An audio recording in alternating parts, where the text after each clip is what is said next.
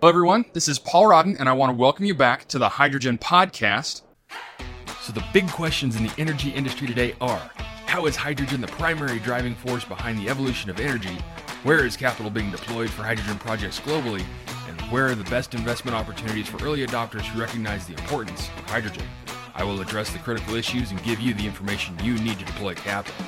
Those are the questions that will unlock the potential of hydrogen, and this podcast will give you the answers. My name is Paul Rodden, and welcome to the Hydrogen Podcast. Today, we're here at the Hydrogen Technology Expo North America conference in Houston, Texas, and I think the sun is actually coming down on us outside. It is so hot. I want to welcome our special guest, Mark Klewpatinond, the Global Business Manager for Hydrogen in ExxonMobil's Low Carbon Solutions organization. Mark has played a significant role in driving advancements in sustainable energy solutions. His leadership and dedication to low-carbon practices have positioned him as a respected figure in the field. I'm thrilled to have Mark join us today on the podcast as we explore the exciting developments and the future prospects of ExxonMobil's contributions in the hydrogen industry. Mark, I really am so very glad that you're here. Thanks, Paul. I'm really happy to be here. So with the formation of the low-carbon solutions business, ExxonMobil has moved swiftly to position itself as leader of the energy transition. You have significantly grown the pipeline of emission reduction opportunities in carbon capture and storage, hydrogen, lower emission fuels. Can you give us an overview of ExxonMobil's low carbon solutions business and what role it will play in ExxonMobil's global energy strategy? Sure. We established our low carbon solutions business just over 2 years ago now, and it was designed there to expand and commercialize the work we're doing in our low emissions fuels and carbon capture and storage ventures. And, we're continuing to make good progress in growing this portfolio and advantage low emission investment opportunities. But it's really predicated, if you look at what we've publicly announced, we've said in this GHG emissions reduction space, we're planning on spending kind of $17 billion through 2027 in that space, with about 40% of that, so about $7 billion, really looking at third-party offerings. So there's some spending that we want to do to decarbonize our own facilities, and using that as a basis then to be able to offer decarbonization solutions or low-carbon solutions to third-party customers. We have a broad suite of solutions. A broad suite will be needed to meet future energy needs as society desires to transition to net zero emissions. And, when ExxonMobil, when we looked at assessing how we could make the greatest contribution to that energy transition, we started with those solutions that best fit with our core capabilities. And so, kind of the focus areas and technologies that we have strong strategic fit for, like carbon capture and storage, like hydrogen, like biofuels, or low emission fuels. And that's really where our focus is. These technologies, they need to be developed at scale and in partnership with host governments and large industry partners. Today, we already are a global leader in carbon capture and storage. And we have decades of experience working in partnership with countries all over the world, right, as we look to build new businesses and new value chains. One of the things I was talking about in my presentation this morning at the Hydrogen Technology Expo was, if you look at energy-related CO2 emissions, 33 million tons a year, but 80% of that is around electricity production, the industrial emissions, and commercial transportation. And those emissions, that's 8 times more than associated with gasoline-powered light vehicles. And that 80%, that's where we believe with ExxonMobil that we can contribute the most, and they're the sectors we're most focused on. Great. So ExxonMobil made a massive announcement recently. Everyone's been talking about it. The first world-scale plant for the production of low-carbon hydrogen at the refining and petchem facility in Baytown. Can you talk to us about the project and then give some specifics on what makes this facility unique? How does it work? How you produce the hydrogen? What are your target carbon intensity score metrics? Mm-hmm. Who will you sell the hydrogen to? And how are you going to transport the hydrogen? Are there any other production opportunities besides hydrogen? Are there any derivatives from that? Sure.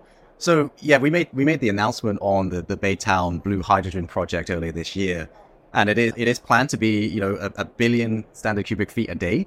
All right, so about 1 million tons a year. It will be the largest low carbon hydrogen plant in the world. When we plan to start up in 2027, 2028. And if you think about the scale of that, the typical steam methane reform and SMR today is around 150 million scuffs a day, right? Yeah. It's a significant size increase. And this is ExxonMobil bringing its capabilities to the fore and really testing the limits of scale here in order to be able to drive down the cost of this. Right. And we look at the hydrogen solutions or the technologies available today. Blue hydrogen really is the solution that's available at scale and that can be deployed at scale. Right. And a million tons. So what do we do with that million tons? And as I mentioned earlier, we have our own plans and ambitions to decarbonize our own Scope 1 and Scope 2 emissions. And so this will help with decarbonizing our Baytown complex. Mm-hmm. So we expect to be able to reduce site CO2 emissions there by up to 30%. But that will only use, a portion of that million tons a year of hydrogen. The remainder, then, and you would have seen some of the announcements we've already made, we're terming up with third parties to sell that volume. Either as hydrogen in its molecular or gaseous form, or converting it into ammonia to be able to ship to other countries around the world. It's a hot topic right now. Right, absolutely. LNG versus blue ammonia. Absolutely. And so, this is the advantage being with ExxonMobil as well, is we have a broad portfolio of solutions to be able to offer to customers depending on what kind of carbon intensity they're looking for, the rate and pace and the willingness to pay. We can offer everything from, natural gas, LNG, to hydrogen, to biofuels, to carbon capture storage, depending on what the application is, what the natural resource kind of endowments are within the country, as well as where policy then is directing you. So the way that we think about this blue hydrogen plant as well, we're not just testing the limits of scale, we're testing the limits of the level of decarbonization. So we expect to be able to capture 98% of the Scope 1 emissions coming from this production plant. So, and I mean, 98%, that's a lot. It's huge, right? It's huge. And so, you think about the amount of CO2. So we're making 1 million tons a year of hydrogen. We expect then, to need 7 million tons a year of storage just for this plant. Yes. And so we do have an associated project that's underpinning this that should be able to store 10 million tons a year. So that's 7 million tons specifically for this project. That leaves another than 3 million tons that we can leverage to go and sell to others who might want it. I think we might actually touch that a little bit later in this conversation too, which I'm looking forward to getting into. The industry is experiencing a shift in how to classify hydrogen. To make it easy, we started out with a color-based theme in order to explain the differences in technologies and processes that are involved in making hydrogen. But as we've all discovered, the color labels aren't the best. We all know my thoughts on the colors. In my opinion, the main metric to determine how effective hydrogen production will be is to determine and its viability is to look at its carbon intensity score. Right. And I know you and I have talked about this several times over. Can you give us your thoughts on how ExxonMobil is approaching this issue and what is important for its customers to understand moving forward to make informed decisions? Yeah. So, Paul, you're absolutely right. There's a whole rainbow of hydrogen colors, right? And it can be quite confusing. It is. Because even if you take the same color, yellow hydrogen, for example, right?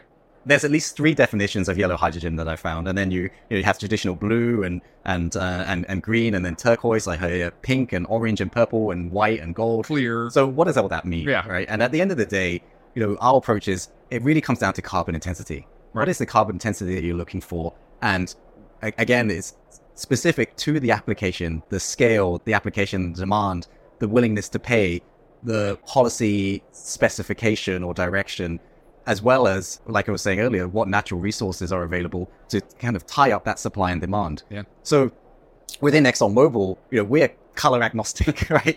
Or perhaps better said, we're technology agnostic. That's why we get along so well. Yeah. We want to be able to provide the best solution for the specific supply chain that we're looking to build out. And we start with the customer. Right. We start with the customer. What does the customer want? So taking that market back approach, understanding their willingness to pay, the specific needs of their application, whether that is in an industrial heat application, whether that is for steel manufacturing or power generation or something like heavy duty transportation. Yeah. What are their needs? What is the uptime that they require? What is the kind of timeline they're looking at? Ultimately, what is the level of decarbonization that they want and that they're willing to pay for? Right, because that's the big part in the whole economics plan to this is just how much they're willing to pay for. Right. Before I ask my next question, carbon capture and storage, CCS, it's a cornerstone of your strategy. Would you take a moment to explain what carbon capture is and why it's considered a crucial technology essential for achieving a future with lower emissions? Sure. So carbon capture and storage is the process of capturing CO2 from industrial activity or power plants, capturing the emissions wherever they're coming from, that would otherwise be released into the atmosphere, and then taking that CO2 and then injecting it deep underground or under the seafloor for safe, secure, and permanent storage. CCS is an essential technology to help reduce global CO2 emissions. And when you think about what's required in this space, CO2 storage really underpins everything in this space, right? And you cannot have, obviously, blue hydrogen without some CO2 storage solution, capture and storage solution. But as you look to, for us to build out this value chain, CCS is fundamental. And we will help customers, with starting with the highest concentration CO2 streams, the easiest ones to capture and then store, which is then the lowest cost of carbon abatement. We build out that CO2 capture and storage infrastructure that then enables hydrogen production to come into play and being able to sequester that CO2. Once we build out hydrogen, then we can do things like biofuels, renewable diesel. The bigger then the hydrogen market becomes, then it enables us to get hydrogen to potentially other applications beyond just the highest emitting industrial sectors that we're focused on. One of the most important aspects of this blue hydrogen facility is the ability to capture the carbon safely stored underground. Can you talk to us in detail about how it will work and what your plans are for accelerating the world's path to net zero? Sure. So, when you capture the CO2 and you put it through the pipeline and then you go and sequester it underground, that CO2 is safely stored right within the geology. And this is where ExxonMobil expertise comes into play. You're obviously very good at finding oil and gas. And so we do the reverse and say, well, okay, where can we entrap that gas, right? And over hundreds of years, that stored CO2 would typically start to mineralize. And then over tens of thousands of years, it can begin to combine with other minerals to then to become a solid. So it is a safe, a proven solution. Calcium carbonate? Right. Yeah. Right. And, what are we doing in this space? We announced earlier the agreement with Linde, a leading maker of industrial gases that will be a foundational customer for our CCS network in the Port Arthur Beaumont area. Just here in Texas. And, we're excited to have them come on board as a foundational customer for this network. And under the terms of that agreement, we'll transport and permanently store, up to 2.2 million tons of CO2 a year from their new hydrogen plant in Beaumont, which they schedule to start in 2025. That plant then will supply clean hydrogen and nitrogen to a world-scale blue ammonia plant that then is being built by OCI Global. So again, we're helping to enable the build-out of a broader industry or a decarbonization industry. And other CCS projects as well that we've announced, so CF Industries, obviously in the ammonia fertilizer business, there could be up to 2 million tons a year of CO2 that we will permanently store for them. And then most recently is the Nucor Steel deal, again in Louisiana, where we could store up to 800,000 tons a year of CO2. Just massive amounts of CO2 storage. But, it really takes an ExxonMobil to make moves like this. And we're talking about a massive industry shift. It's got to have someone with a stick as big as ExxonMobil's to make that pot stir the way it is. Yeah, I mean, I'm not sure I'd say it's a stick, but but if you look at the capabilities that we bring and the competencies that we bring, we have the scale, as you're mentioning. We have the integration. We have all the functional expertise, and all of that is underpinned, and technology obviously, and all of that underpinned by our people, right? The knowledge that we have in all across that value chain, up and down the value chain. So if you think about in this space, we start with the oil and gas extraction, the geology, as I was mentioning earlier, and then we get into, what do you then do with those molecules? Right. You go and then produce hydrogen as an example. And we have obviously a lot of expertise in refining and chemicals. And we've been producing and consuming hydrogen for more than 100 years already, right? We're one of the largest, people don't know this, but one of the largest hydrogen producers today. Right. More than 1 million tons a year is what we're producing and consuming. And then once you have that, then what do you do with those molecules? Then have to be able to either distribute them. So that's what we do in our kind of traditional fuels business and chemicals business, and also be able to market them, right? Again, so we're leveraging all of the capabilities that we have across the integrated ExxonMobil corporation. Right. Talking to so many people here at the conference, one of the biggest things everyone's talking about for what's handicapping the hydrogen industry right now is offtake agreements. And you don't have to dive into any of them, but it just seems like once that gets unlocked, it's going to really start flowing fast. And it seems like ExxonMobil is one of the companies to really make that happen.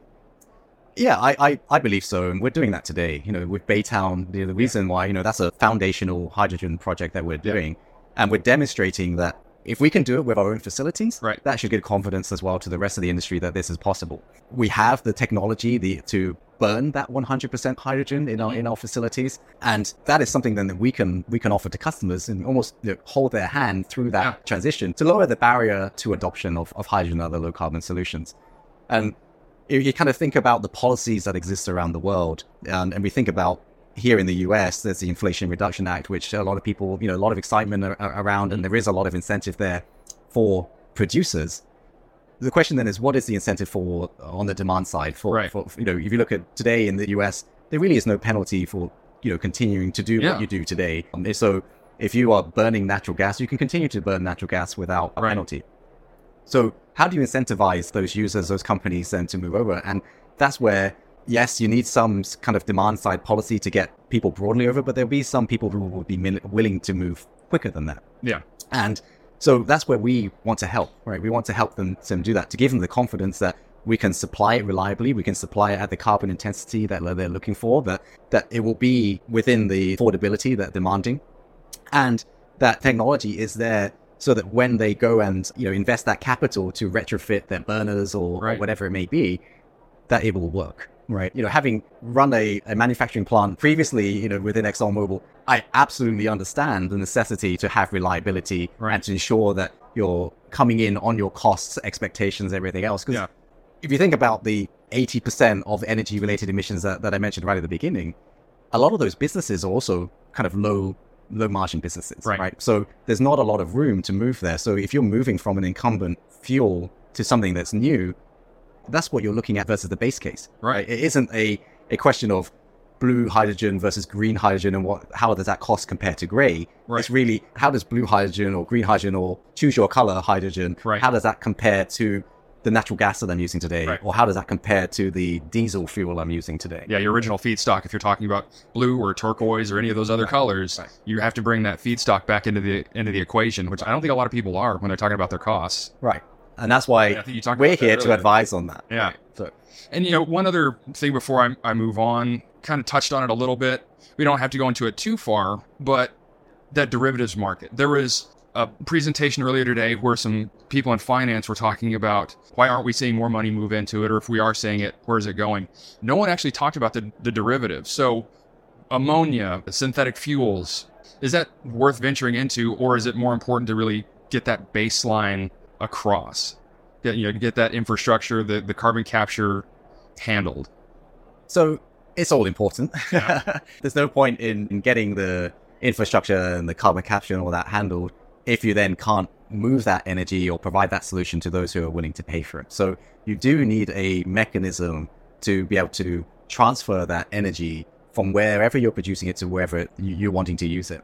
So the reality is, I think all of this is happening in tandem, and that's what we're seeing, right? Yeah. That's what's very exciting about this space. And, I know you see it, Paul, and just how quickly it's moving, how quickly people are learning. Yeah. And, but if you think about how we see this space, we talk about, this is that time before the exponential demand will come. This is that time to learn and go through those learning cycles and do the foundational projects, figure out what's required, and then drive costs down, develop technologies, as well as advocating for constructive policies to then increase the total addressable market that we can go and deploy these low carbon solutions into.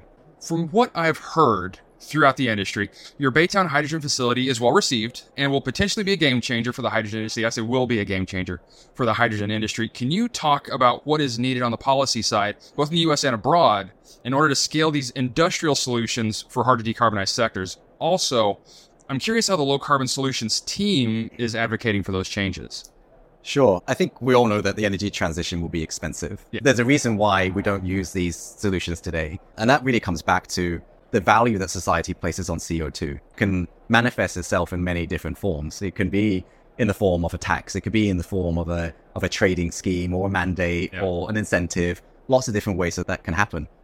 But coherent government policy is what's really needed to help mitigate the risks, encourage growth in this industry, and reduce costs across the board, while speeding operations on the local, national, continental levels. If you look in the European Union, United Kingdom, Canada, the United States, there's several positive developments which can point the way forward. Maybe start with the European Union. They're using much more of probably the stick approach, right? With mandates, you see the Renewable Energy Directive 3 or RED 3. Yeah. They're mandating, minimum 1% of all energy produced for transportation must be renewable fuels of non-biological origin, or RFNBOs. It just rolls off the tongue. It does. And that's for transportation fuels. And they're also mandating as well by 2030 for, 42% of hydrogen into industry to be green hydrogen or an e-fuel. Right. So the other aspect of that is why it can be difficult in Europe is they're specifying how to do the transition, right? Yep. And rather than setting the goal and letting the markets work and letting the markets and technology develop to find the right solution, the most cost-effective solution that's aligned with what industry and customers and ultimately what the end consumer is willing to pay. Yeah. You look at other ways that this can be done. You look at the UK as an example, where they are deploying more of a carrot approach. And they have a national hydrogen strategy calling for 5 gigawatts of low carbon hydrogen by 2030. Yeah. Much more technology agnostic approach. Blue can come in as well as green hydrogen. Yes. And they're using more of a kind of contracts for difference. That's how they're doing it with strike prices as well to keep you whole with while making it affordable for the end users to be able to adopt hydrogen versus something like natural gas, which is what I'm currently using.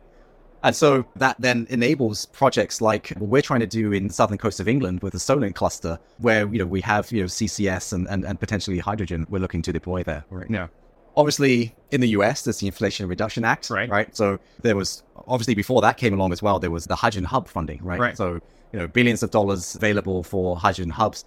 But that's almost now a kind of, it's almost a footnote, right? When you compare it to what's available in the Inflation Reduction Act, and you have production tax credits via 45Q, which is the CO2 capture and storage, $85 a ton, or 45V, which is a production tax credit specifically for hydrogen based on its carbon intensity. Right. You could get up to $3 a kilo. That then is a significant carrot that can help incentivize this. But again, all on the supply and production side. And then there's other policies at the state level, regional level, for example, California low carbon fuel standard, which could then enable some of these projects going further. Yeah. Canada, another place, right, has in their 2023 national budget included robust low carbon hydrogen investment tax credit.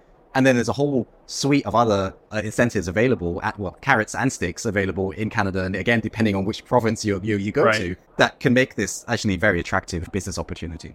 Yeah. Suffice it to say, I mean, these are all kind of important tools for implementing, but given hydrogen projects exist on a really grand scale, and when we look at investments, we're measuring investments on a 20, 25, even 30-year time scale.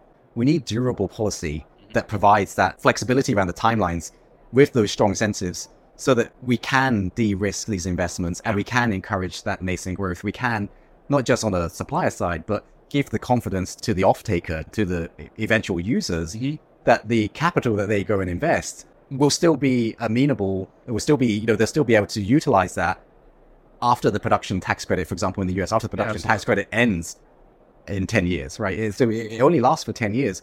What happens after that? Right. That's the big question. Now, are they hoping that technology will get to the point where it drives down the cost? We just don't know. We don't know, right? I mean, we are in ExxonMobil. We're absolutely focused on driving down the costs and developing the technologies required, throughout the value chain required to help with this. But I think I mentioned earlier, you can drive the costs down, and that will help to activate more of these projects. Right. But at the same time, society needs to value CO2 and continue to increase the value of that CO2. Right. So policy needs to increase at the same time. So you can open that aperture, open that total addressable market, and be able to activate more of these projects. Yeah. And, like you were saying, there are still some policies and politics that are involved. Are we going to have additionality clauses here in the U.S.? Is it going to be state-driven? So many questions still left unanswered that hopefully will get answered soon enough, and we can actually see more solid future investments being made. Absolutely. Yeah. So 2 final questions. In your opinion, if you were to write the blueprint for the future of the hydrogen industry, what would need to happen in the next 10 years in order to execute your grand vision? 10 years, yeah. Short term. Yeah. Well, we talked about technology, right? We talked about the need to develop technology, drive down costs there. So we can help on that part. But also, you think the grand vision, we need a unified global approach in order for society to make its push for net zero emissions, effectively. To this end, we can't underestimate the importance of business alliances and partnerships, to coordinate technological standardization, guide global policy. And part of that, ExxonMobil are involved in associations like the Hydrogen Council. We joined that last month, and that is an international alliance of businesses and organizations of now, I think, 150 members that are focused on that. There are things like the Open Hydrogen Initiative that we are a foundation sponsor of. And that, again, is around how do you get a standardized approach to hydrogen energy measurements and the carbon intensity? Again, getting away from hydrogen colors to something that's more useful for industry and customers to drive what we really want. Yeah, because I'm still asked, well, what is that in MCF? I don't know. Yeah. Last question.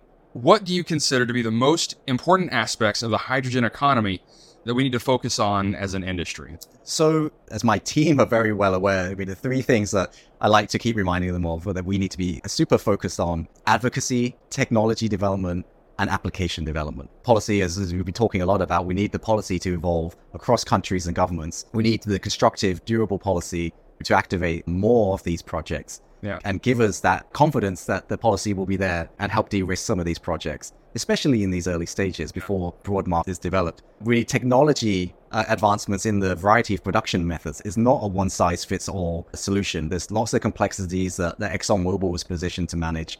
We talk about through the value chain, there's hydrogen production, let's lower the cost of that. There is mitigating emission along the supply chain as well, right? So we look at what we're doing in the Permian Basin with our stated goal of getting to net zero emissions there by 2030. All of that helps as well. Yeah. And then we talk about how do you then transport that hydrogen energy around the world, and or even in the United States? How do you repurpose existing infrastructure? Right. That's really important. If you want to lower the cost of this, how can we get a solution out to the market that is leveraging as much infrastructure that already exists in the world today? That's a great point. No.